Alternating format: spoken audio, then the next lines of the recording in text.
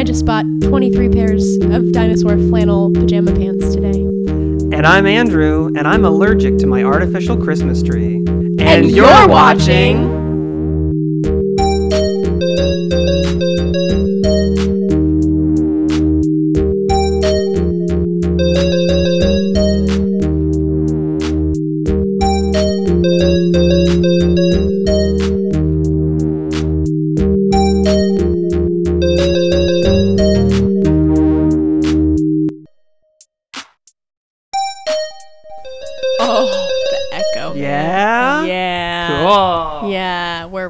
Okay, I wasn't sure of your. Oh, that's slammed. Okay, and we're here. We're here. Hi, Amanda. Hey, Andrew. How are you? Just peachy. Like the fruit? What other kind of peach is there? I don't know. I have no idea. Georgia's the peach tree state, so Georgia E. Georgie. Okay. Georgie. And you'll have to catch me on this. You'll have to call me out. One of my goals in doing this is to not try to be funny.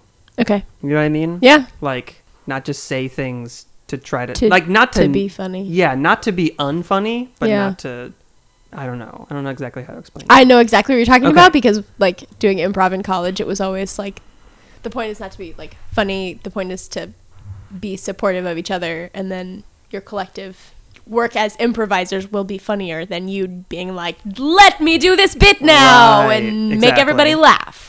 Yeah. So, anyway, hey. How's your life going, Amanda? My life's not too bad. It's really cold outside, which makes me happy. It's cold for Florida. We are in an undisclosed location in Central Florida. For anyone listening that doesn't know us, all of our future fans, and it's like the first week this year that it's been cooling down. I feel like I was saying earlier, I'm giving my air conditioner a break finally. It feels like Ohio outside. I'm from an undisclosed location in Southwest Ohio originally, and it feels like that outside. Yeah, I'm from an undisclosed location near Chicago, so like right on the lake. We got all those big snows, big colds. Big colds. Achoo! Bless you. Thank you.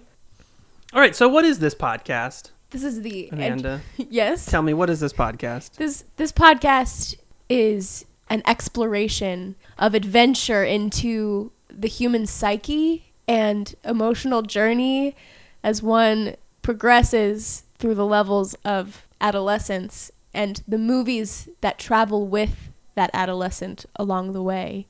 Also known as Disney Channel original movies. Okay, good. I got you now. See, we got their original. I prepared questions for a Disney Channel original movie, so perfect. I was getting a little scared. No. When you got in there. Yeah. This is a podcast called And You're Watching, which is a little confusing because you're not watching anything. You're not watching anything. It's just listening. That's also the brilliance of it, though. Yeah, it's meta. Mm-hmm. Just as meta as High School Musical, the musical, the series. Which is really... Oh, do you think so? I like it a lot. Ooh, I think it's hot garbage, but I also am obsessed with it. It's one of those things where it's like, it's terrible, but I can't stop watching. I think it also is a little different for me because I come at it as a drama teacher. Oh, I have a friend who texted me after she watched it, and she was so angry because her degrees are in theater and physics, and so she loves the fusion of art and science. Right. And so the fact that the STEM teacher is the bad guy makes her really upset. And so she also feels that it is hot garbage. I find it to be a fusion of Glee and The Office that is a delightful fusion. Yeah. Yeah. Can't think of another one. I have a lot of... I don't want to get too deep into it because that's a whole different ballgame. That's for another episode. Okay, but that leads us to kind of the reason that we are starting this, right? Because of Disney Plus. Releasing finally all of the Disney Channel original movies. Breaking the internet, basically. Yeah, I mean... It kind of did, right? I mean, 10 million subscribers in a day? Something Is like it that. Something like that? What are your thoughts so far on Disney Plus? So I haven't bought it for myself yet. I'm going to, but we sat like a bunch of people a bunch of my friends on Monday and like scrolled through like all the pages and all of the levels and subdivisions and everything. And I think it depends on your overall persuasion, but it's depending on your definition. There's something for everyone. Like what I thought was cool was like the different things that people were excited about. Some people were freaking out about the Christmas stuff. Some people were excited about the Star Wars stuff. Some, like, you just could tell a lot about a person by how they responded to what they were seeing. And also, when I'm hearing secondhand from people that are like, I don't think it's that great. It's, meh, not as good as Netflix. And then people's responses to their like, it's just, I think it's really telling about the impact of Disney for better or for worse. Yeah, that's so interesting. Like your positive response versus your indifference, because it's very clear how much of culture Disney owns, because like just the expanse that it offers. Right. But also people's I'm just really interested in kind of the recoil that from people's diving in and scrolling through. Not to mention the fact that Disney owns Hulu, which is why that the bundle is with Hulu as well. Gotcha. Because I've at least read that the idea is anything that Disney doesn't think is appropriate for Disney Plus will go to Hulu. Okay. So Hulu is basically the Buena Vista of the streaming world. Okay. Yeah. The Adult Swim? The Adult Swim. Yeah, I agree, though. I've definitely spent more time scrolling through things and just seeing them versus actually watching things, which is very interesting. And it feels like it feels like a finite amount of things. Like on Netflix, I feel like I can just keep scrolling and it'll never end.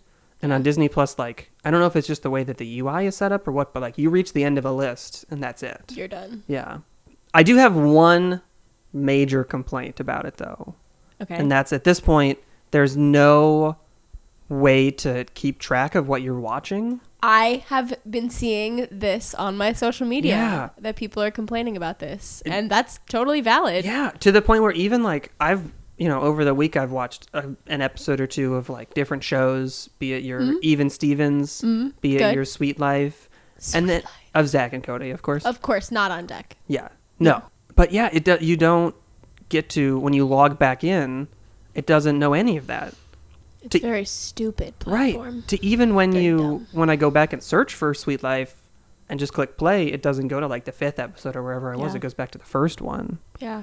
Yeah. And that in particular is going to screw over the people that are falling asleep to shows because, you fall asleep in the middle of season 2, episode 8 of Zach and Cody, and then you come back and you like get halfway through the episode and you realize you did watch it or you didn't watch it, and people are going to be, unhappy. All right. So the movie that we're talking about today, and we should say that we'll have one part now where neither of us have watched the movie in about 10 years. Is that about what it is for you? This one, I'm sure I haven't watched it since like a year after it would have come out. Okay. Which was probably, my guess is 2007, 2008. Ooh, it is 2007. That's my first question for you, is what year do you think it came out? And I'm going to tell you why I know that. Okay. Which is because at the time that this movie came out, Keke Palmer was kind of on her smallish rise to stardom. Yeah. And she was in Akeelah and the Bee. Correct. Which film's release coincided with the season of my life when I spent all of my time studying for my very own B of spelling. This is true. This is true. I don't mean to make you feel intimidated, Andrew, but I did actually win in 2009 the Association of Christian Schools International National Spelling Bee. The ACSNSB? That's probably not right. Not quite, but it's okay. Yes, indeed, I did. So I spent all of those years in my room writing the dictionary and studying my lists and being really, really a non-social being. Okay. But when I would emerge from my cave, a la Gollum, I would be allowed to watch such films as Jump In and Aquila, Right. and also other Kiki Palmer movies. Yeah. Where Well, this is not my the idol. This is not the Aquila and the Bee episode. Correct. But yes, I would like Aquila to and the Bee see. is not a Disney film, so there probably won't be. Is it not? It is not. Oh, I would not have guessed that. I know. Hmm. It could have. I mean, it falls within that kind of inspirational category that you might think could have been on Yeah. Disney Channel. So, as this is not the Aquila and the Bee episode, it I is would like not. you to spell a word. Oh, perfect. Because it is not the Spelling Bee episode. That's correct. I must spell a word. But you just made me aware that there will never be an Aquila and the Bee episode, as it's not a DCOM. I did. So we just have to like sneak it in. Yeah. now. So we'll just do one word. We'll just do Okay. one quick one. Ready? Can you spell conscientious? I will play the show pony here Okay. and do it in the proper Spelling Bee style. Okay. I do have information for you if you need that. Yes. I would like. Could you give me the definition, please? Yes. Adjective of a person wishing. Oh, is that different than the Adjective definition? is the part of speech, Oh, which I would well. ask you for separately. Go ahead and ask me for the part of speech. Could I have the part of speech, Mr. Walker? Yes. Of a person wishing to do what is right. Is that not the part of speech? Just please continue, Mr. Walker. All right, go ahead and spell it. Could you please use it in a sentence? Yes. The act does not provide exemption from service on the basis of personal conscientious beliefs. Could I have the language of origin, please? Yes. It comes from the French. Le French. Le français. Le French. Conscientious. Are there any alternate pronunciations other than that one you just spat at me? Not that I'm aware of, and I don't see them on the dictionary.com website, so. Thank you. Conscientious. CONSCIENTIOUS.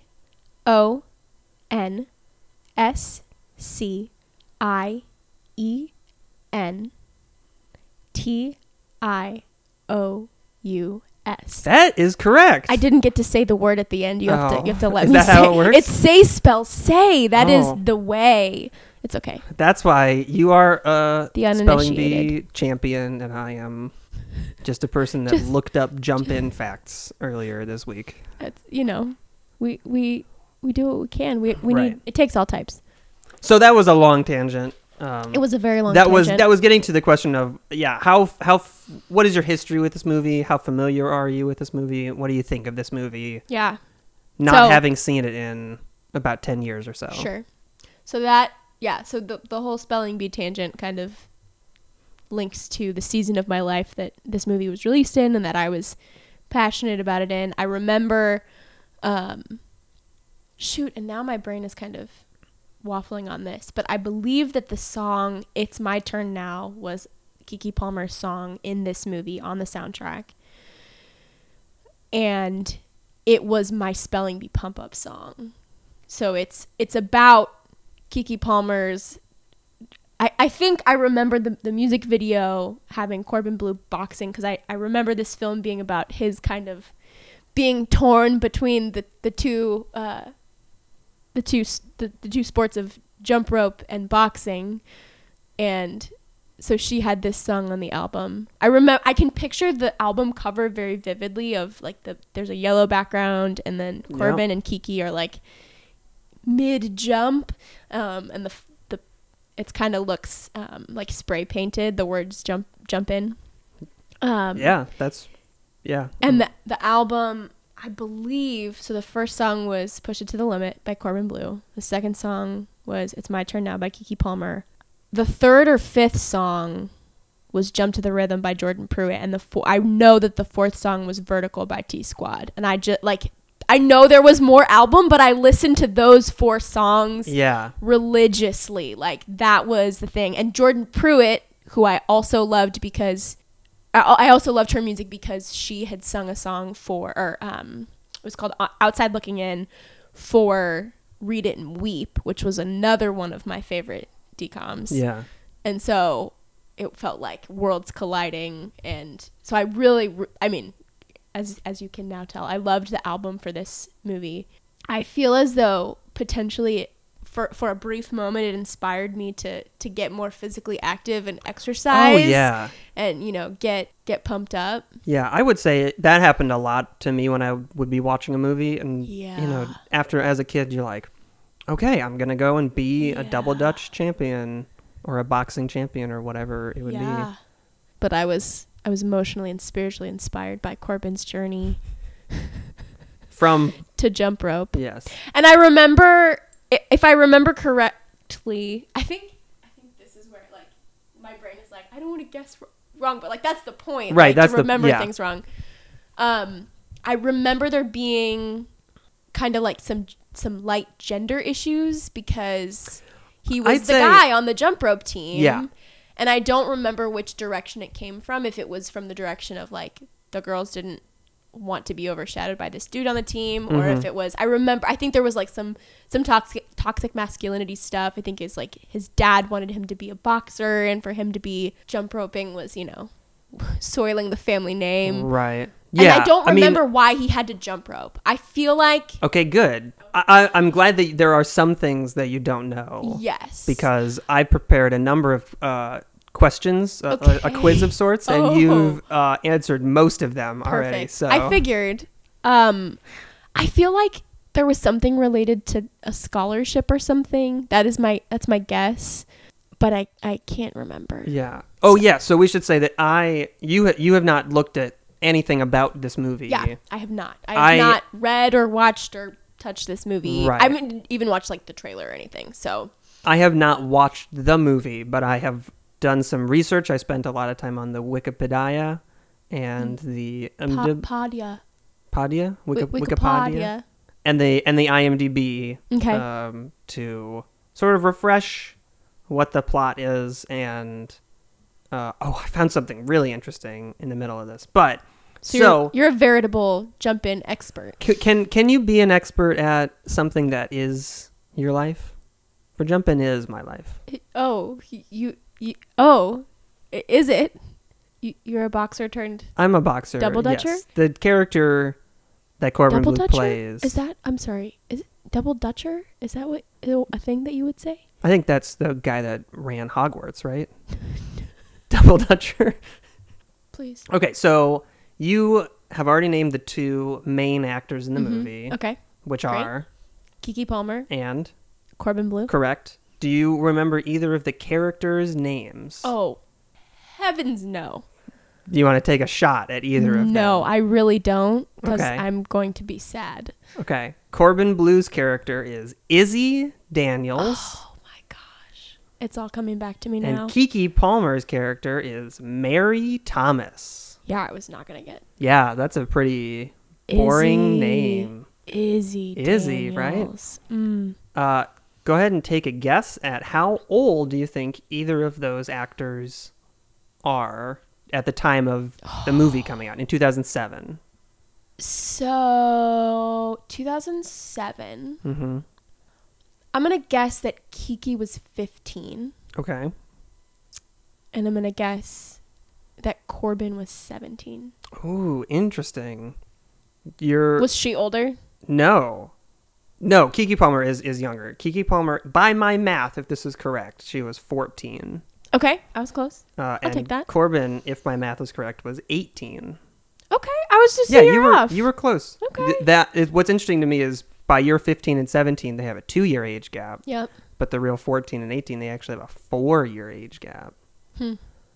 Which is, I don't know, I feel like when you're that young, a 4-year age gap is... kind of big. Kind of a lot. Yeah, but they're supposed to be the same age in the movie. Right.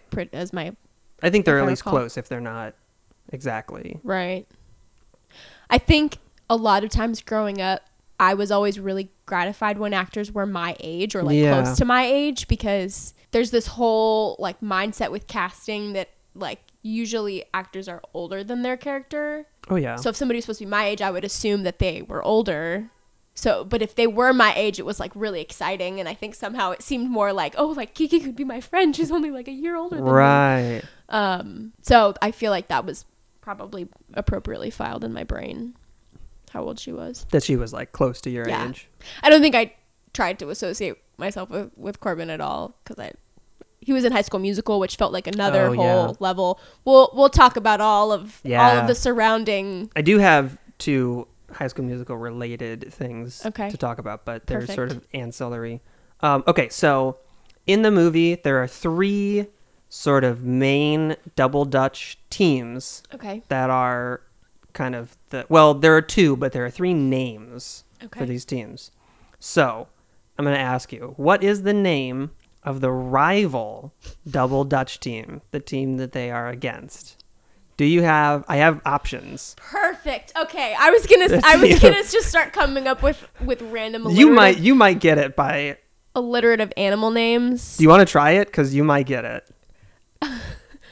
My guess, pulling it out of the air, was going to be and not actually a guess, but just me making things up, was going to be the leaping leopards. Oh, you're not super far off. Okay. Which maybe give it away given the choices that you have. But the options are A, Soul Steppers, but soul is spelled S-O-L. Okay. For some reason. B, Dutch Dragons. C, Double Trouble. Or D, Zero Gravity. Well, because you said that Leaping Leopards was not that far off, my instinct is Dutch Dragons. Yeah, that's correct. What a name, Dutch Dragons. Dutch Dragons. I don't know what makes them dragon-like. They're the Dutch Dragons. That's another Easter egg. The American Dragon. Oh, the American Dragon. Jake. Yep, it took me a second, but I'm there. All right, and so then we have our heroes Double Dutch team, which has 2 names. It has a name at the beginning, and then once Izzy joins, they get a new name. Okay, so it must be female related at the beginning, is my guess. Do you have choices for me on this one? I do have choices. Okay, my guess is that the name change has to do with his gender, but I will say it's kind of a more feminine name, but not really. It's just kind of a lighter name. Okay. So your options are A, Joy Jumpers, B, Jumpin' Jaguars, C, Jumpin' Company, or D, Jumpin' Jacks. Oh man. Say the first 2 again. A is Joy Jumpers and B is Jumpin' Jaguars. I think it's B. You think it's Jumpin' Jaguars? Not now that you're asking me if I think that, but it is A. It is Joy Jumpers. Literally when you said that, I almost went because that just really does not. I know, it sounds so corny. Yeah. Which is why they changed it to one of the following. Oh boy. Is that why? Do you know that for a fact? Because it was just bad? Guessing? No, I don't know. A is Hoppin' Hawks. B is Hot Chili Steppers. C is Foothill Force. And D is Hot Dog USA. I want to point out that every name in here that is not one of the 3 correct ones. You made them up, didn't you? No? I found them on real Double Dutch websites. Oh, wow. So that means that even though Hot Dog USA is either the name of Corbin Blue's team or it's the name of a real life Double Dutch team. I just have so much.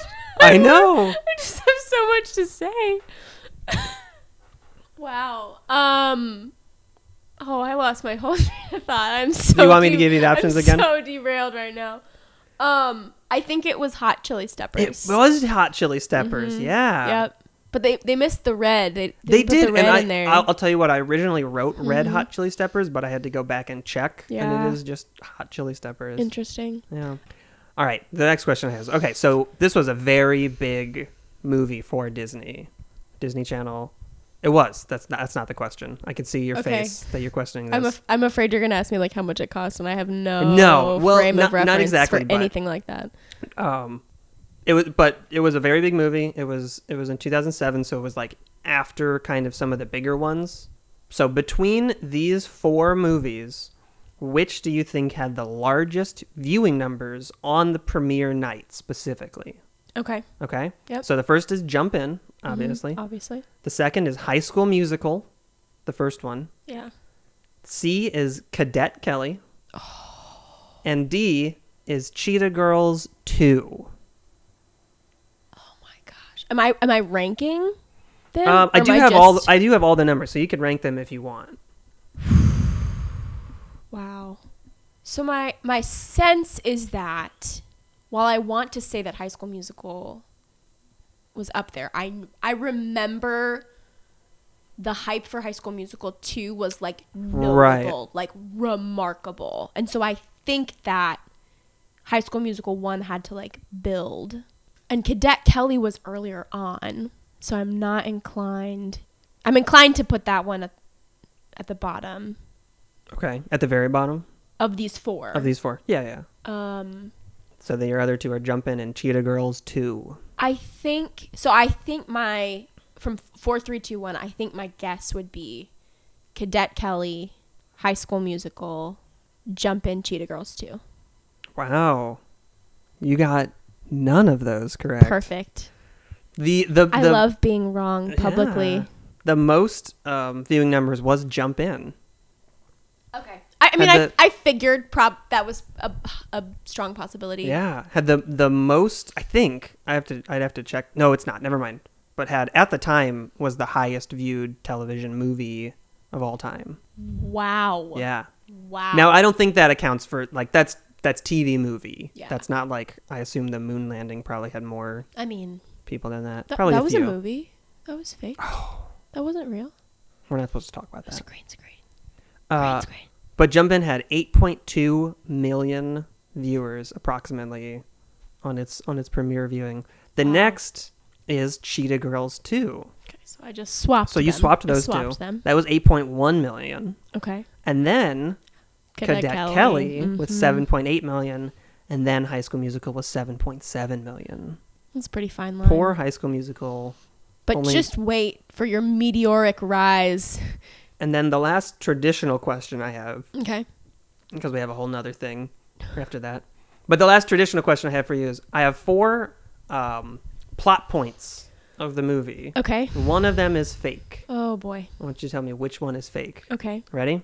So Did you make up the fake one? I made it up. Okay. Yes. Okay. You're gonna be really good at this, and I'm afraid. So the first one is, and you've kind of talked about a couple of these, Okay. or at least one of these. So Okay. I'll kind of get. So Izzy is competing for, as a boxer, the Golden Gloves. Okay. I remember that. You do know that? Okay. Yeah. You confident about that? I'm confident. Okay. B is, at one point in the movie, Izzy and Mary, Corbin Bleu and Keke Palmer, have an argument over what color their uniforms will be. At one point, Izzy says, "I'm not wearing baby blue. It's for babies. That's why it's in the name." C is, at one point in the movie, Izzy and his father have a heart-to-heart about how since Izzy's mother has died, the only thing they can bond over is boxing. Okay. And D is, the whole story is actually being told by the character who was a bully at the beginning of the movie. So I feel like this is one of those situations where when you play two truths and a lie, Yeah. you're like, one of the lie is I broke my arm 3 times, and the correct thing is I broke my arm 4 times. That's what I. So you what think I the feel lie, like. there's like a kernel of truth in it. Okay. I do. I think that 1 and 4 feels real, but I can't place the bully. 4 being that the bully is the one Yes. telling the story. Okay. That feels true to me. Okay. And also the baby blue feels true to me as well. I know that there was a heart-to-heart with the dad and about boxing, but I don't know if it was that the mom has died. Okay. So that's my guess, is that the Your guess is heart-to-heart. that the heart-to-heart. The answer, the one that is the fake one, is the baby blue. No!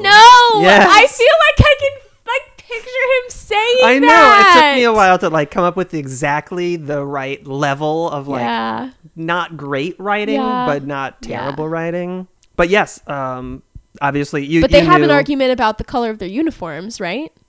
Not that I'm aware of. Okay, If all I right. if I pull that out of some subconscious memory, Yeah. then I'll apologize publicly.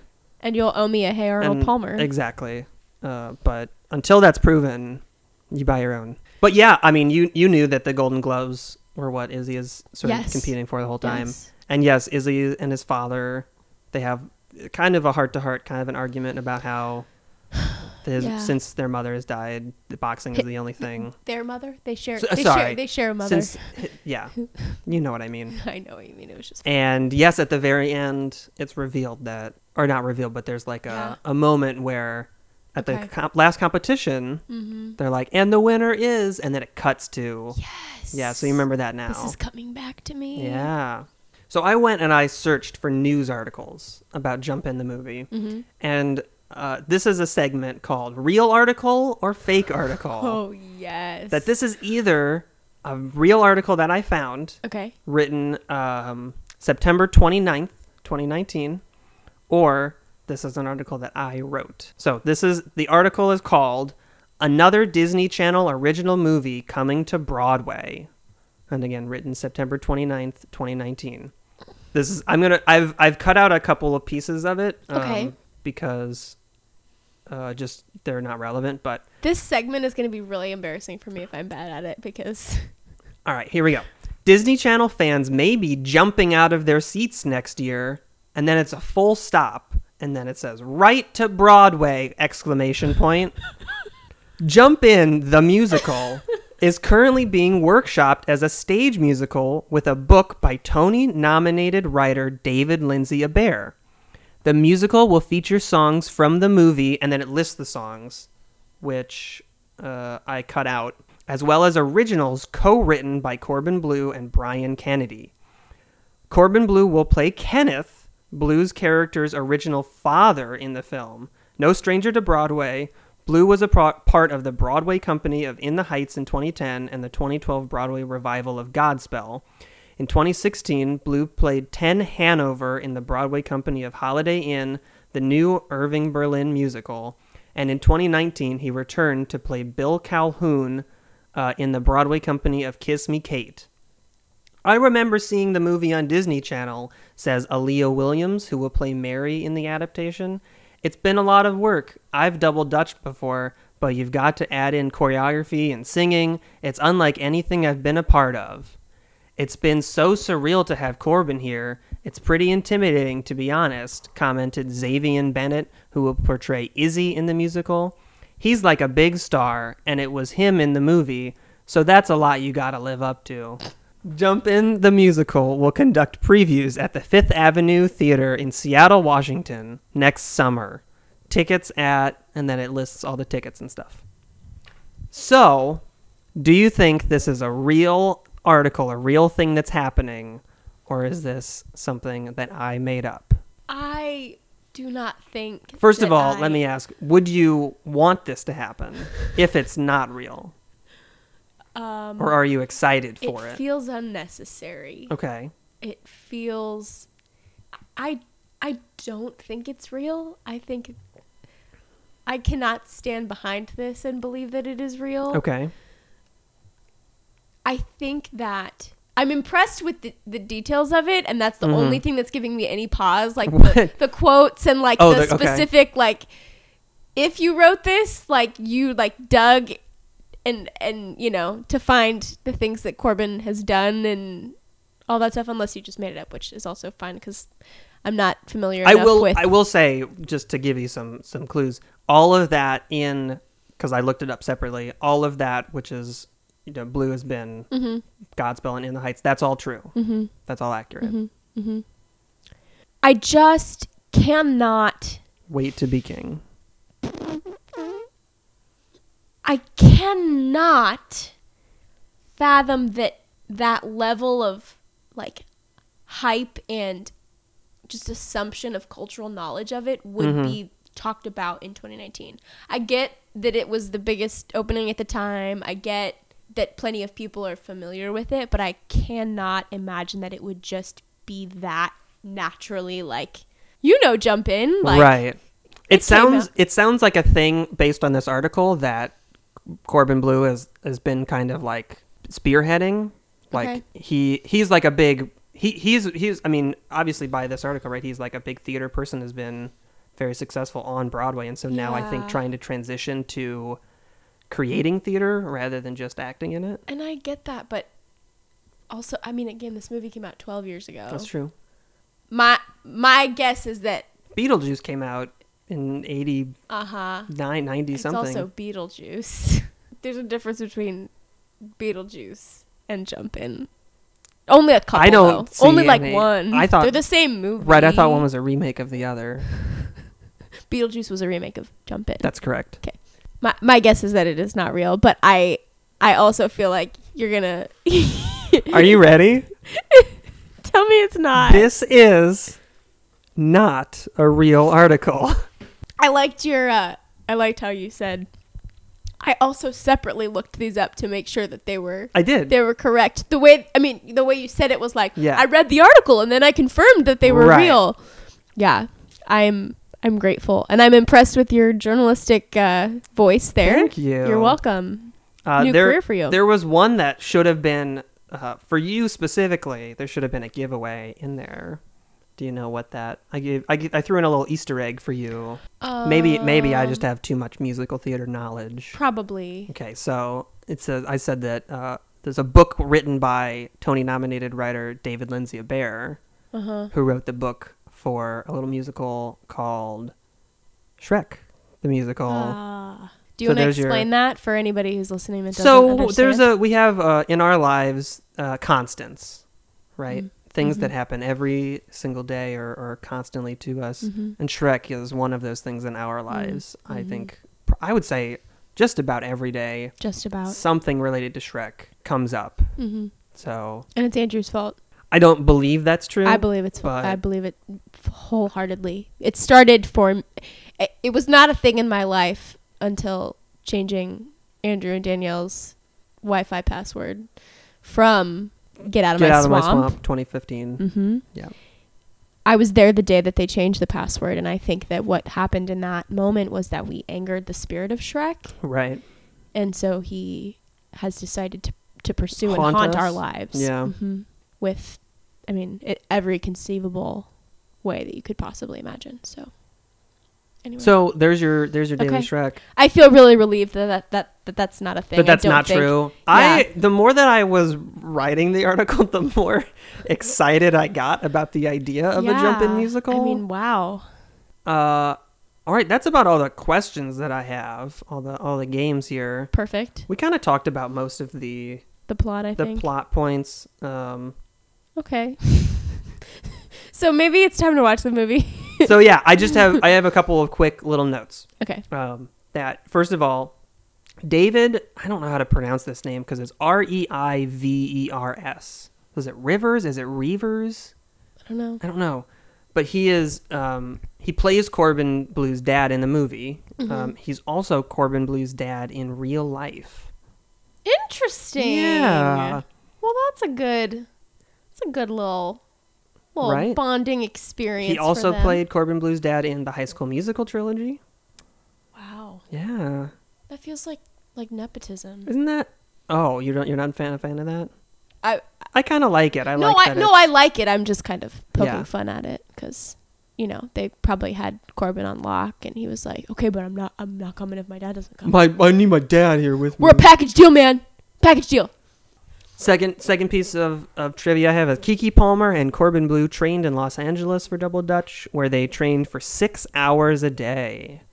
It was nothing compared to her spelling bee days, but whatever. That's fair. And also, Keke Palmer's first on-screen kiss. No confirmation on whether it's her first actual kiss. IRL. Love. In real love. In real love. Whoa, they were in love. I shipped them. Still do. They're 4 years age difference. Yeah, when you're in your 20s, who cares? That's fair. All right, so when we come back, we'll have watched Jump In, the Disney Channel. The musical. The musical.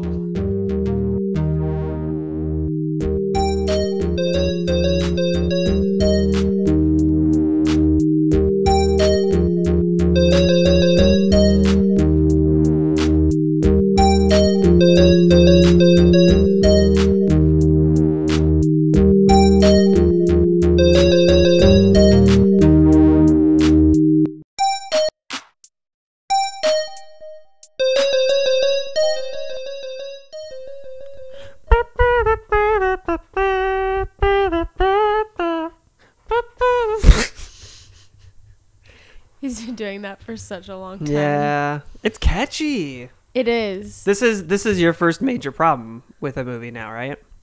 That they used my second favorite song from the soundtrack repeatedly throughout as background score. Right. And every time I thought they were playing the song, but they would just build it up and then it would just be score. With like a muted trumpet. Yeah. I just love it. I love the sound. Yeah. Works for me.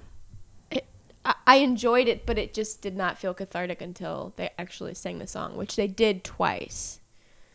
But until that moment, man. I think that's more than enough.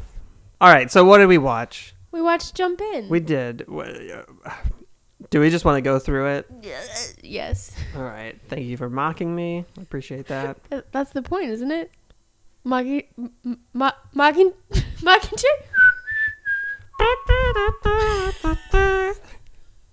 All right, so we started out watching Corbin Blue's stunt double. Hardcore parkour! That was all I thought during the first 5 minutes of this movie. Him just like jumping around in alleys. And I'm just so curious how much of it was a stunt double and how much was actually him. I bet he can't even do a backflip. You don't think so?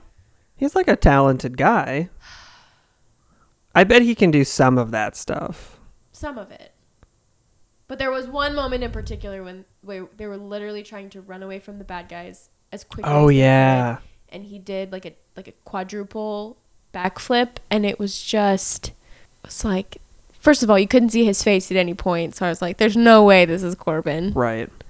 Second of all, totally impractical. Now I understand you suspend judgment with any decom, like just wholly and completely, but nevertheless, right. The stunts are fun. It's fun. We enjoy.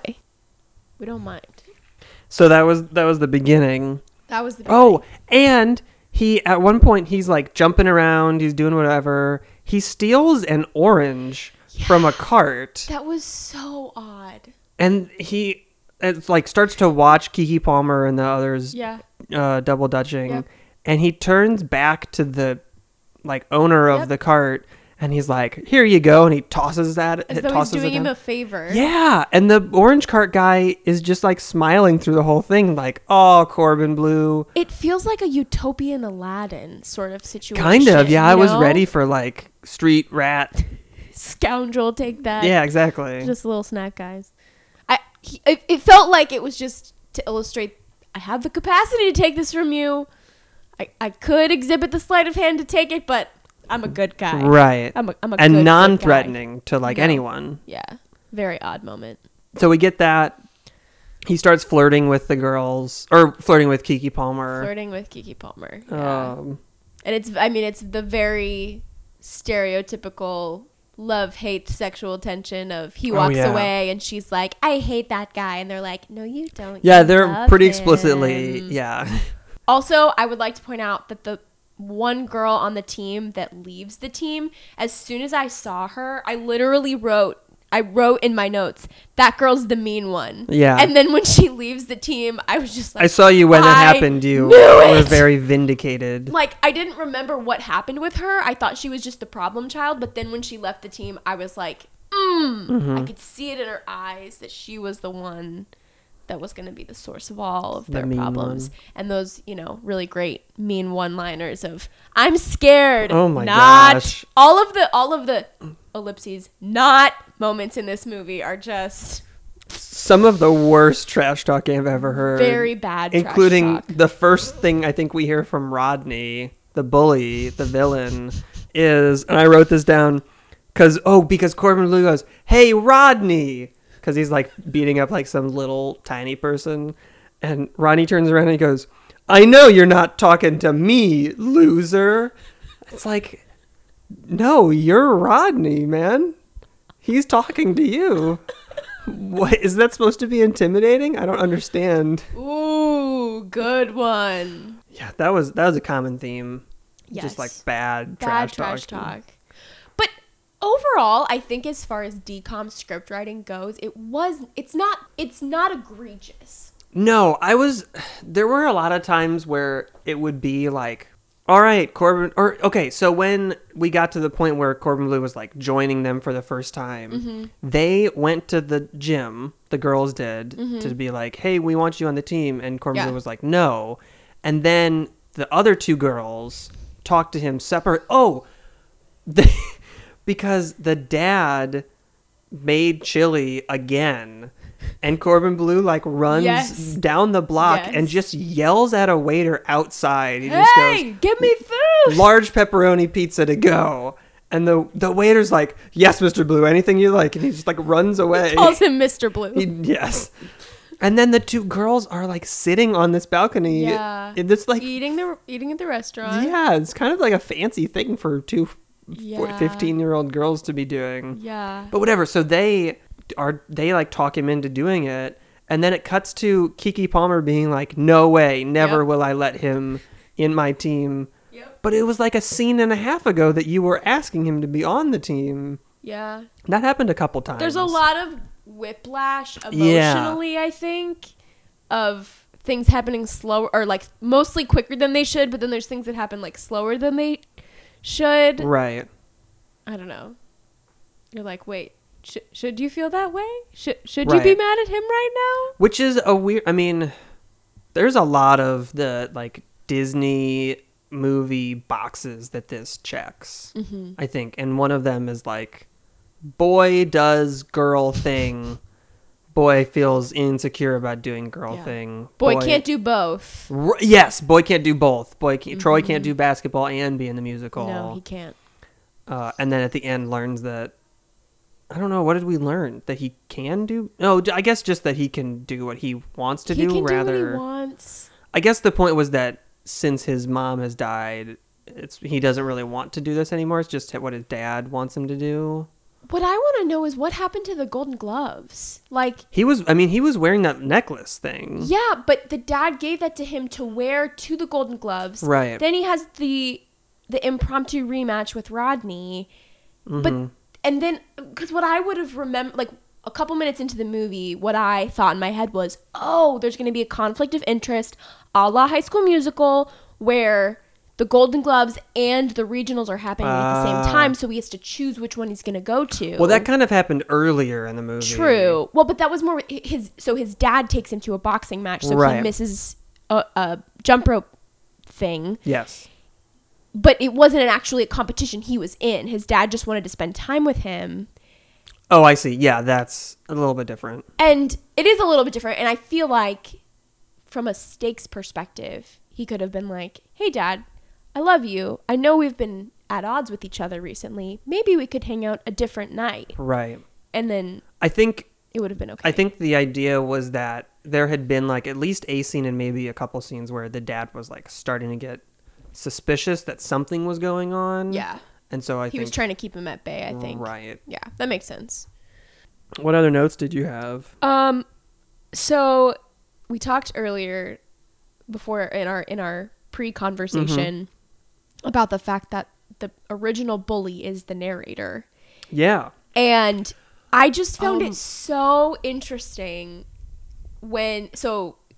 the first time we meet Rodney, you have the narrator say something, and immediately after Rodney talks, and I was like, it felt like an Aladdin with or without his turban situation. It was like, how are you not seeing or hearing rather? How can you not hear when back-to-back sentences are narrator and then this guy? Like, it's not like he is years older adult version of himself. Like, it's the same actor in the same time, so you can literally hear back to back that it's him, but it's supposed to be this big mystery at the end that it pulls the mask off and it's like, it's me. And that he talks about himself in the third person too. Yeah. Which is I don't understand what the point of him telling the story is. Why does that make this a better movie? And also, in Rodney's mind as a character, why is he telling this story? I would say, and we joked about this when we were watching, but I would say he was inspired by the friendship that had cropped up between him and Izzy, like the I mean, kind of. He showed him mercy because he had the opportunity to hit him while he was down, and he didn't. And he said, "Hey, man, like, let's be friends," basically. And then Rodney goes to the jump rope tournament and is inspired by the art form that he sees and by Izzy's just all around awesomeness, I guess. Right. And so he says, he's like talking to all these little children at some summer camp situation, and he's like, I love telling that story. I think because of just it inspired to him to be a different person, you know? That was what I took away from it. I don't think it makes it that much stronger, but I mean, I don't know. I think it's stronger maybe than it would have been if Izzy was telling it, because then it would have, not stronger, but as strong. Right. It was just like different voice representation. I just think it's a weird thing to have that cut, but the framing device is not the end of the story. Because Rodney's like, you just had to be there. And then that's the last we hear of him. Yeah. And then it just goes back to like them winning the competition. Yeah. It's true. So it's just an interesting. Yeah. It would, I think if I was writing this, I would not have it cut back.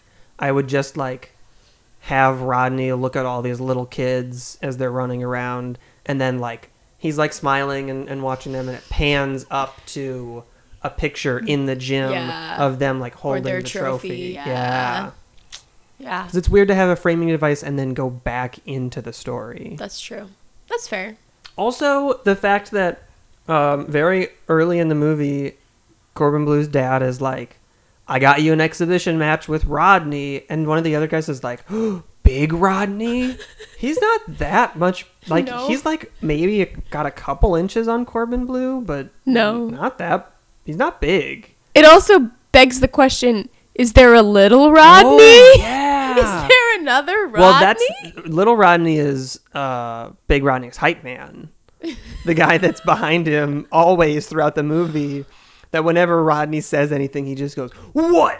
Yeah. It doesn't appear that he boxes or does anything of substance. No. Other than put his arm around Rodney when he's taking these Very blackmail pictures. Very suggestively so. Well, it doesn't seem suggestive. It just seems like he's like there, and then Rodney looks at him like he's done something terrible. And I wonder if that, because I mean, there's a lot of themes of like masculinity and heteronormativity. I got it out. And so I wonder if that is supposed to showcase even more how like insecure Big Rodney is. Yeah. It's a very early representation of that, if that's what they were going for. Yeah. Which is really interesting. But yeah, you have the girl boxer that is Izzy's foil of, I am the lone awesome girl boxer and I need you to be on my side, and also tell your bros to not make fun of me for being a girl boxer because you're a guy double dutcher. Right. So we need to be on each other's side. As is in the first time that Corbin Blue double dutches, and Keke Palmer's like, go ahead, boxing boy, and Corbin Blue goes, okay, fine, jump girl. Jump girl. That's my name. Don't wear it out. Yeah, it is interesting because I don't know if I think of, I guess boxing sort of traditionally feels like a pretty masculine sport. Sure. I don't know if double dutch is necessarily a really feminine thing. And I think that's one of the interesting observations I made, is because when they go to the city and regional competitions and stuff, there's men there. Like there's these grown adult men that are doing double dutch, and it seems like it's a local cultural thing, because there's, I think, just in Izzy and Mary's community, it's just girls do double dutch and boys do boxing, and that is the way that goes. Right. Like it just seems like it's local to that. And so when Izzy is ostracized socially at the high school for doing double dutch, it seems like that is specific to that community, almost in a, this is a bad comparison and a weird example, but like in a Footloose way, where like other places don't care if you dance, but here it's, you know, right, you're not allowed, and in this community, like, no, like double dutch is not for boys. Yeah. And I think too, Izzy's reputation as like the boxer in their community. Oh yeah, and it's a legacy thing, right? Because Yes, I think his dad at the beginning is like the third generation to win the Golden Gloves. Yeah. One of my notes just says double dutch with a capital, or I'm sorry, an exclamation point. And I don't remember what the point of that note was. I cannot help you. That's unfortunate. I also wrote Soul Steppers because that was a team named. That was. Which was one of the fake teams that I gave you earlier. But there was no Hot Dog USA team. No, there was not. There was a girl eating a hot dog. There was. Or they said hot dog at some point. Didn't they? Yeah, because I think she... And I went, Hot Dog USA! Yeah. Yeah. I don't know, man. So Corbin Bleu takes his little sister to the double dutch competition. He was just like on board very quickly. Like he went from... With double dutch being cool? Yeah. Yeah. He's watching and I think he like saw the art form of it and thought it was cool. But you're right. He did go from 0 interest to 60, like loving it. Right. Very, very quickly. I wrote, is this ... violent for a decom? I think during like the boxing match with Rodney. And what I want to talk about cinematography really quick because I was very interested. Like, are you talking about the first boxing match or the rematch? The first one. Okay, yeah. I also wrote down in my notes, like it's a montage, like the cuts are so quick so that they can avoid actual boxing choreography, which I just thought was so interesting. And I don't remember thinking this as a kid watching it, but pretty blatantly so. Especially when you compare it to the shots of the double dutch teams, which are pretty good. Yeah. And I also, one of the other facts that I read before was like, obviously everyone that is like a background or one of the other teams is like a professional double dutch team. Right. So that makes sense. They didn't have to really play around with that. Yeah. Cinematography wise. Yeah. I thought that was interesting. There were some like creative shots that I thought were really interesting. Like there's like a personal fight, not like a boxing fight. Like the 3 girls on the hot chili steppers are like in a circle, and it like circles around them as they're arguing. And it was actually kind of surprisingly cool in comparison to the beginning of the film, when every dramatic moment there's immediate slow-mo, like with dramatic music that just interrupts the flow a little. Like I feel like they go ahead. Like I just feel like they didn't need that as much. I don't know. It made me laugh because it was very I don't know, over the top. And it says to me that whoever shot it, I don't know, I think traditionally you use, maybe not always, but often that's used as like a shortcut if you didn't get the shot that you wanted, but you need to fill out. Yeah. Especially with all of there's so much music in this. And not like backing tracks like we were talking about before, but just like normal music that's played. Songs, different songs. The soundtrack is good. Like but it's weird for me to see so much or to hear so much just music playing under a scene like that. I think that's not something that's done in movies now as much. But I could be wrong. I think a lot of like period pieces will use. I mean, obviously we'll use specific music from the time period, but in a movie with original music, I think it's rare. Right. And this movie feels like it's in 2007. Oh yeah. The costumes are very 2007. They're very 2007. Did you? I saw you made a note of when we first see Corbin Bleu, right before he goes to do his boxing match, and I assume it's the note that I have, which just says, "Very gold." I don't think I wrote that down. Oh, but okay. Yes. He wears a lot of there's a lot of gold A in this lot of movie. gold. And then you have the Hot Chili Steppers wear a yellow with silver over it. Yes, except for at the beginning of it, the first two parts, they wear the t-shirts. Yeah. They wear the red t-shirts with like the flame. Yeah, it's not very unified aesthetically. Right. It's It very feels like the different. rest of the teams, like at least the Dutch Dragons, they wear the same thing Yes. for the beginning and the end of it. So Yeah. I don't totally get that. Also, I don't know. I don't know what rules are, but I feel like if you're the joy jumpers when you're in regionals, do you have to still be joy jumpers I and don't know.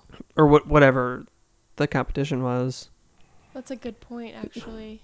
I wonder if it comes down to the individuals on the team. Right. Maybe. But I mean, even with that, you had one person leave, another That's person true. replace. So like, wait. Here's what I want to do. This is what I think we can make happen is Okay. we pay a double Dutch team that is won and is about to go to regionals Yep. to fire all of their members. Okay. And then we join Okay. and we get maybe two other people that are not good double Dutchers. Yep. We are not good double Dutchers, by the way, the two No, of us. no, Yeah. I've never. I don't think I have ever either. And then we change the name. Can we do that? We're a different name, different team. Mm-hmm. But what is to what end? I just to prove the nonsense of these rules and I don't know. Because I want to start things. I want to cause uproar. Okay. Yeah, the one thing about this movie is just kind of it doesn't follow its own rules a lot. Yeah.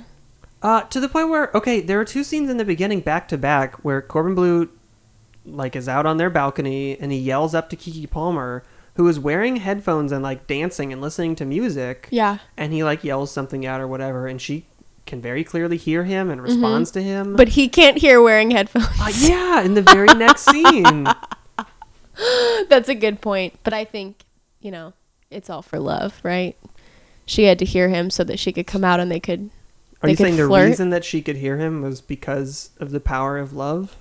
Not in a real empirical sense, but in a narrative sense. Yes. Also, when that scene started, I don't know if that was the scene that was always playing when I turned this movie on, when it was like in regular circulation on Disney Channel. But when it came on, I like vividly remembered that moment. Like she's like dancing and like interesting. flipping her hair and she's humming a certain song, and I just feel like I've seen it more times than I've seen the rest of the movie, which is a weird little nostalgia tidbit for Amanda. It is it's the almost the very beginning of the movie. True.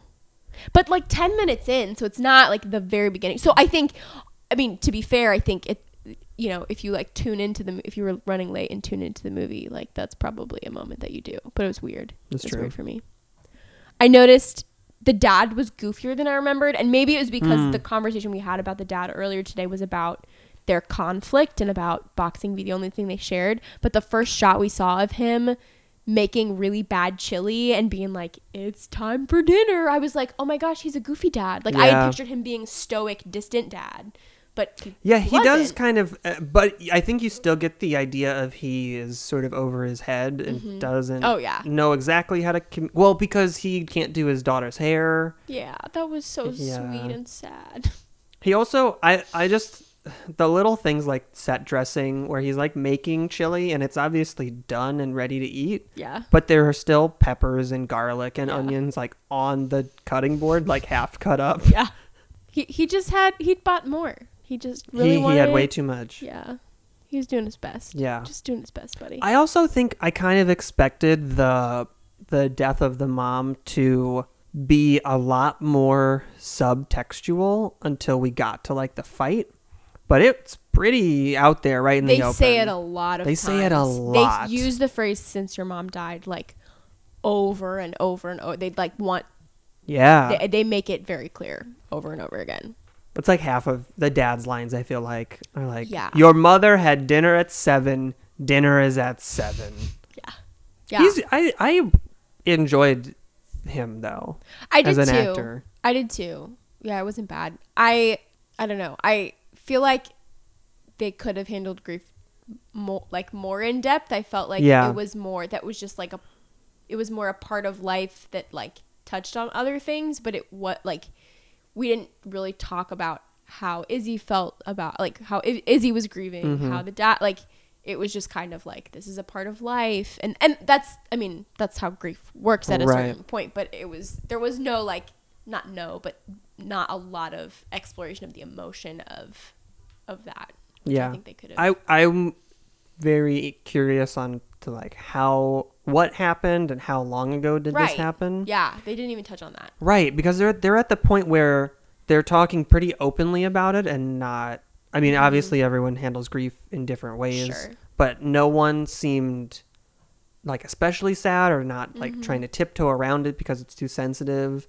But it's still a pretty heavy thing that we're talking about a lot. You get the sense that it happened a while ago. Oh, really? I kind of thought that it was pretty recent. Yeah. Not maybe, I would say maybe 6 months or so at the most. Okay. But you don't know because they kind of not gloss over it, but that's not the don't go point. As deep as they could, right? Yeah. So, okay, when Isidore, as we learn, Isadore, when Isidore joins the team, right? His stipulation is that we have to practice in the gym in the morning before school. Yeah. Right? But then we get a montage and like half of the shots are them in the park. Yeah. Double dutching. And it's just another one of those things where it's like follow your own rules movie. Yes. I also don't understand why them practicing in the gym makes it any more hidden or secretive. Apparently it doesn't, because Rodney just walks right in, takes his pictures, hearing the music and thinking, that's weird, there's music on, I better go check it out. Yep. Because I'm Big Rodney. Come on, little Rodney. Yeah, can we talk about that? So he was running. He ran in there and saw what was going on. He thought, I have a plan. He left, found Lil Rodney, found a camera, came back, and they're still at practice. Apparently. Like, how long? And it was the afternoon, too. Yes. Was it? I guess I assumed it was the morning because those are the rules, but... It was pretty light outside, though. That's true. And they definitely, as we've discussed, don't follow their own rules. Yeah. So... Which leads then Rodney, who has his own backstory that Corbin Blue just calls out in the middle of the boxing match, which I don't think is meant to be like a dig at him necessarily. But it feels like... It felt so mean for him just to be like, boxing's not going to make your dad not poor or something. That's basically what he says. It's not much more eloquent than that. No. It's somewhere between the volume... He says it somewhere between the volume of everyone can hear and I'm saying this just to you. Because they're boxing, so it's not like he whispers it to him. So he says it at a normal volume. And the crowd seems to react. Kind of. They're not like, ooh. Well, they kind of were. But they're still boxing, too. So there's that element of it. Right. But it feels like the words that the sentiment of the words that he's saying are meant to be kind of like extending a hand, right? Yeah. Of like, hey, man, like, I know what's going on. I know you're not okay. But the actual words and the tone and everything is very kind of not at all and not helpful, and it feels like a callback to at the beginning when he is boxing at a practice and he's like getting show offy, and then he gets like hit in the ear because he wasn't like protecting himself, right? So it feels like that same level of like hubris, I guess. And then, I think what's interesting about Izzy is that we're just supposed to like him the whole time. And his evolution is more about owning what he likes. But as a person, as a like growing in character, he doesn't really, because he extends a hand to like give Rodney clothes at the beginning of the movie, and his relationship with his dad stays pretty stagnant. Yeah. Yeah, he doesn't change a whole lot. No. Yeah, I guess the biggest thing, again, this being a boy likes girl thing movie, his biggest conflict is like, when will people find out that I like girl thing? Yeah. And how do I deal with repercussions of that? Yeah. In this case being Big Rodney putting pink pieces of paper with black and white copies of the photo Yep. on it saying Izzy and Sugar and spice, everything nice. Right. Yeah. which, like, again, good one, I guess. I don't know. Everyone Thinks it's hilarious. did. And Yeah. I don't get it. Nor do I. I wanted to point out that in the Wikipedia article, I don't have it up right now, but it points out that The Wikipedia. sure, it points out that the reason that Izzy is good at double dutch, or that he can pick it up quickly, is because he jumps rope as part of boxing, Yes. which I don't know if they ever really make that statement, or if someone on the Wikipedia just decided that that's their reasoning for it. So I think whoever's writing that assumed that. They do kind of juxtapose like scenes of him doing double dutch with him at the gym practicing doing jump Right. rope, but it's a very different kind of jump rope. Yeah, exactly. Too. It's not like Oh yeah, I can jump normal rope, but I don't think I can double jump. No. Double dutch. double jump. Double jump. Double dutch. Oh yeah, I can't double jump Double either. jump. Double That's jump. that's reserved for Mario and Luigi. Double jump Dutch. Double jump Dutch. That's harder to say than I thought it was going to be. I tried really hard for that. I'm sorry. Because they're double dutchers, as we learned is the proper Apparently term. we weren't sure, but now we are. I like the line when they went out and they went out to watch the people in the park, when Corbin Bleu was like, sometimes you just gotta have fun. I like that Kiki Palmer was like, I thought I knew every team out there. It's like, what? How many people are double dutching that you think you know everyone that's double dutching? Yeah. What world is this? And then they go and it's like 10-year-olds. Yeah, right. But it's cute. I mean, that is cute. Like, that is a very decom trope, you know, to be like returned to childhood, or to to be returned to a purer season of life. And then they like are inspired by their choreography to create this new routine that is more fun. Yeah. But Mary doesn't have a foil in that, right? If her thing is like that she takes things too seriously, who is on the other side of that to like balance that? I guess Corbin's character? Not really. A little bit. It's just kind of, there's a lot of good stuff in this movie, but it doesn't feel fully fleshed out. That's true. Which is weird because it doesn't move slow. Like it doesn't feel empty at any point, I don't think. Yeah. Yeah. I like the boxing, the other guy in the boxing matches, the like ref. Yeah. I didn't catch his name. I didn't either. He like pops his head in at the most random times. Yeah. Like when Izzy and Rodney have a rematch and he's like extending a hand and being kind, he like pops his head in and he's smiling. He like pops his head in the door and he's watching Izzy be the bigger man. But, and then go ahead. He smiles and he's like, oh my God. Like you can read it in his eyes. He's like, good job, Izzy. Because I think the sense is that he was going to step in if needed to this fight. Right. He pops his head in, sees what's going on, and then smiles before like the most important moment of their dialogue, when Izzy's like, I'm not going to fight you anymore. Like he just sees what he needs to see, and then he leaves. And you're like, you're not going to, say good job, Izzy, or see the follow through, or even, I mean, it would have been okay for him to walk in and comfort Rodney after that, right? Or how about, my thought was, oh no, man, whatever his name is just going to come in and kick everyone out because none of them should be in the gym at this point. Fair point. Because it felt like it was pretty late at night. It was just a Potentially. weird moment. Yeah. It was odd. So, yeah, we get rematch. We get We get the rematch where Corbin Blue is just doing triple backflips over big old Rodney.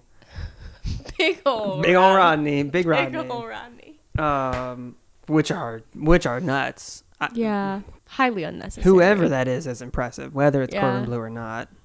The world may never know. Which also we pointed this out as we were watching, not wearing mouth guards In that one scene. But But then I think it's a continuity thing because then someone pointed out that there's like one shot where Rodney has one in. is. Yeah. And they are in the first fight that they have. Mm-hmm. And during practice, too. Right. Teeth are important, kids. Wear your mouth guard when you're boxing. Teeth are important. I also like we get a line from Corbin Blue because the girl boxer, does she have a name? I mean, I know she has a name. She has a name. I don't know what her name is. The girl boxer is like, finds out that Corbin Blue is Yeah. double dutching, and it says, hey, lay off and I won't tell your secret. And so later they have a scene where Corbin Blue is defending her. Yeah. And very explicitly states the moral of the movie, which is girls can be boxers and boys can do. I wrote the quote down, but I don't. Oh, just like guys can do other stuff too. Other stuff. Yeah, I'm pretty sure that's exactly the line. Other stuff. I like to bake. Someday I want to make the perfect creme brulee. Get ready for Eddie's $1 Million Cook-Off episode. Because it's exactly the same movie. But with food. And baseball. Wow. Mm-hmm. Wow.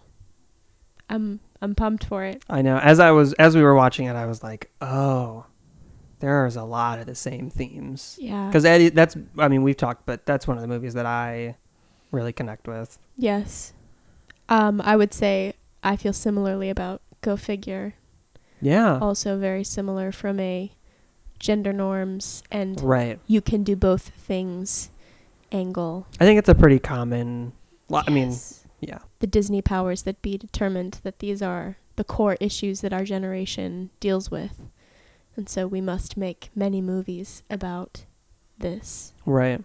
And then we get to the finals, the regionals, right? Sure.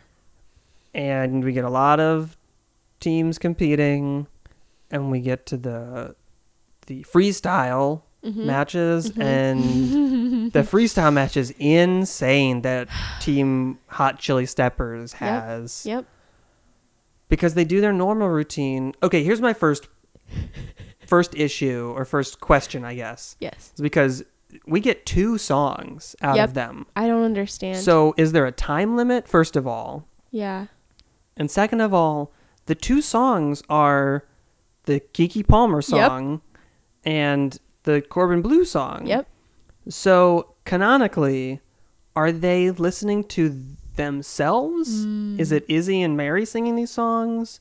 Do Corbin Blue and Keke Palmer exist in this world? Do they also have a singing career on the side? Right. Can they do all 3 things? Ooh, why was the movie about that? I don't know. So that threw me off. One thing we didn't talk about since we just covered the can you do both things is when Keke Palmer said that, Mary said that her mom told her she looked like a horse while doing ballet. Oh, yeah. And I feel like there's a couple of maybe counseling sessions that need to take place for Mary to continue, because while Izzy's dad had some strong opinions about the boxing, he never really like screwed him up that royally in that sort of way, but that stuff will mess with your head. Maybe that's why Mary's so like, we got to do the thing. It's got to be perfect. Maybe. Yeah. So they get 2 songs. Mary's mom, who we see once, who gets, I believe, 1 line in the movie. Oh, 2 lines. Twice, because she answers the phone when Izzy calls because he has chosen time with his dad over competition. And then we see her also at the final competition, and we're sort of slightly led to wonder if there's any interest in Izzy's dad, between Mary's mom and Izzy's dad. Yeah. Are they going to be a thing? I don't know. I don't know. I think that might be reading a little bit into it, but Well, I that's think the point of this podcast, isn't it? Here's why I'm gonna say no, is because in the then credits scene, Mm-hmm. Izzy's dad is there double dutching. Yeah. Mary's mom is not. So you'd think if they were trying to be like, we're all one big weird, the mom and dad like each other, and also the two kids. And then you also have the other two double Dutch girls, too. Right.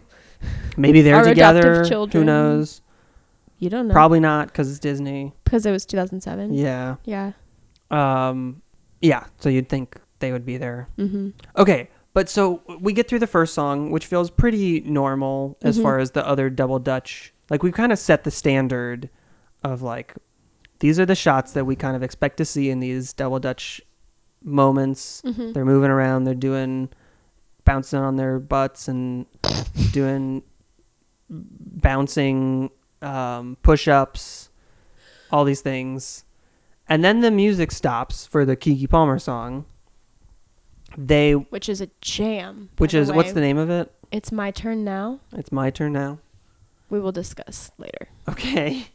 We can discuss it now.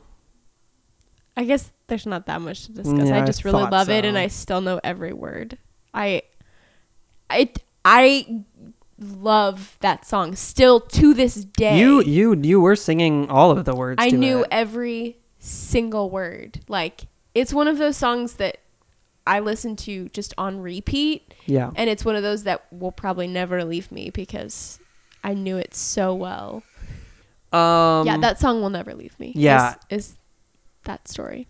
Just like how I want, in anything good that ever happens in my life, I just want, like, in the background, just slowly fade up. Just be like,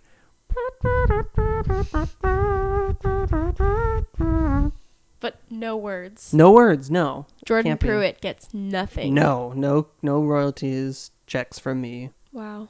Not from my life. I can't wait till we talk about Read It and Weep and I get to talk about how Outside Looking In, how perfectly that song Oh my. described my junior high, mostly high school experience. Anyway, Jordan Pruitt, everyone. Jordan Pruitt. Gonna guess if you wanna come on the podcast, you're welcome, Jordan. Jordan, if you're listening, I love you. Probably not. To this day, she's probably not listening. Someone will send this to her, and she will not listen to it because we'll be an hour in. We'll be an hour in and haven't even like touched the movie We yet. haven't talked about her song yet. Okay, so we get the first song ends, and then they just stand on the stage, and the second song, "Push It to the Limit" by Corbin Bleu, starts playing, Yep. which they start dancing to. Sans jump ropes, Correct. no jump ropes. Yeah, I don't know where the jump ropes go because they're literally not even holding them. At Right, this point. they were like behind them Mhm. in like a line straight across the stage. So they Mhm. start dancing. Which I feel like is probably against the rules? ? I don't know. Again, they've set up this expectation the movie has of like what we should be seeing, and then they totally break it. But Listen, this movie is about breaking down expectations. That's the point of it. the host does say the teams can do just about anything to wow the judges. So I guess that includes not double dutching. They could just like start doing like trapeze art and Right.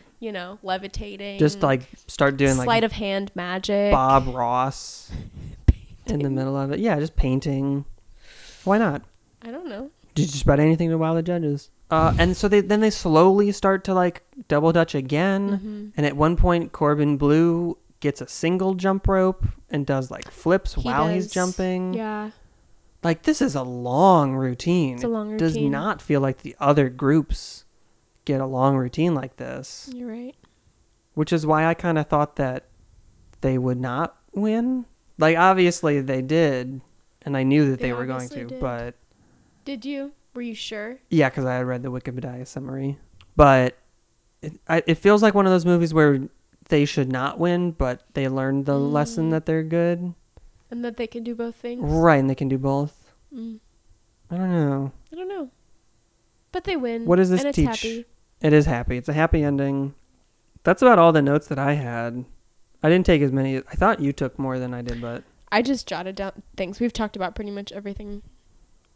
Other than the fact that I think that when Corbin has his hair back in a ponytail, he looks like a different person.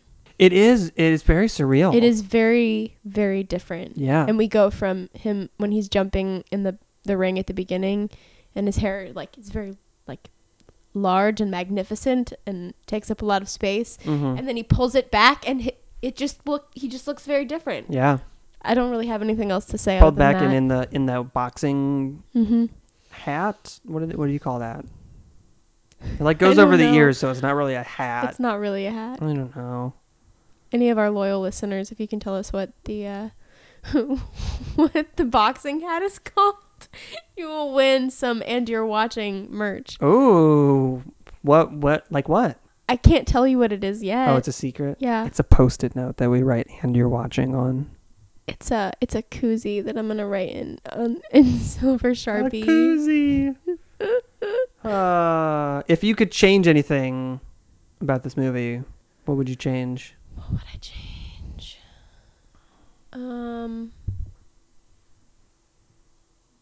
You know what I'm going to say, right? What are you going to say? You say, oh, you're going to just get rid of my favorite parts of the movie, which is the muted trumpet.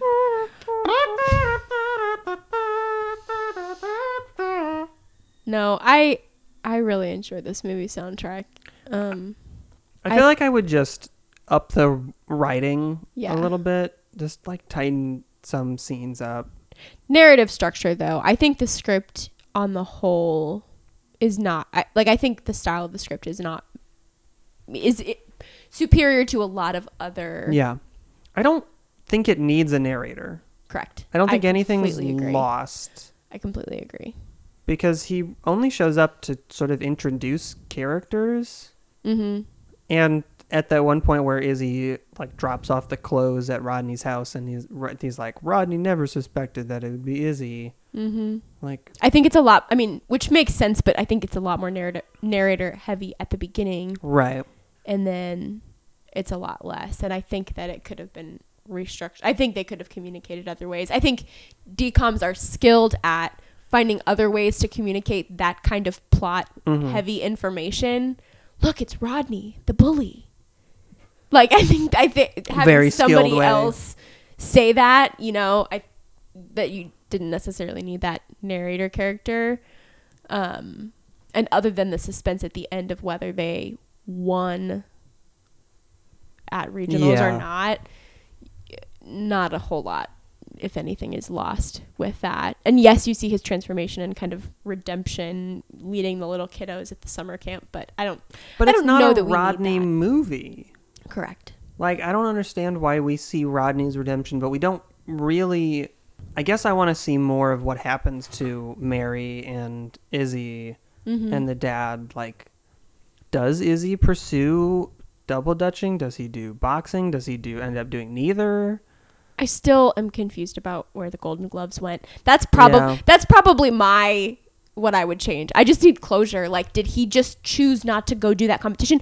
So that would have been really interesting. Ooh. We don't know what happened with it. So if he didn't go, did Rodney get to go? Yeah. And if Rodney went and, because even just that detail being mentioned. So again, I think my end of the movie would have Rodney coaching the kids, and then it would pan up, and it would be on one side, newspaper article or whatever trophy of the double dutch team winning, and then the other side is Rodney wins Golden Gloves.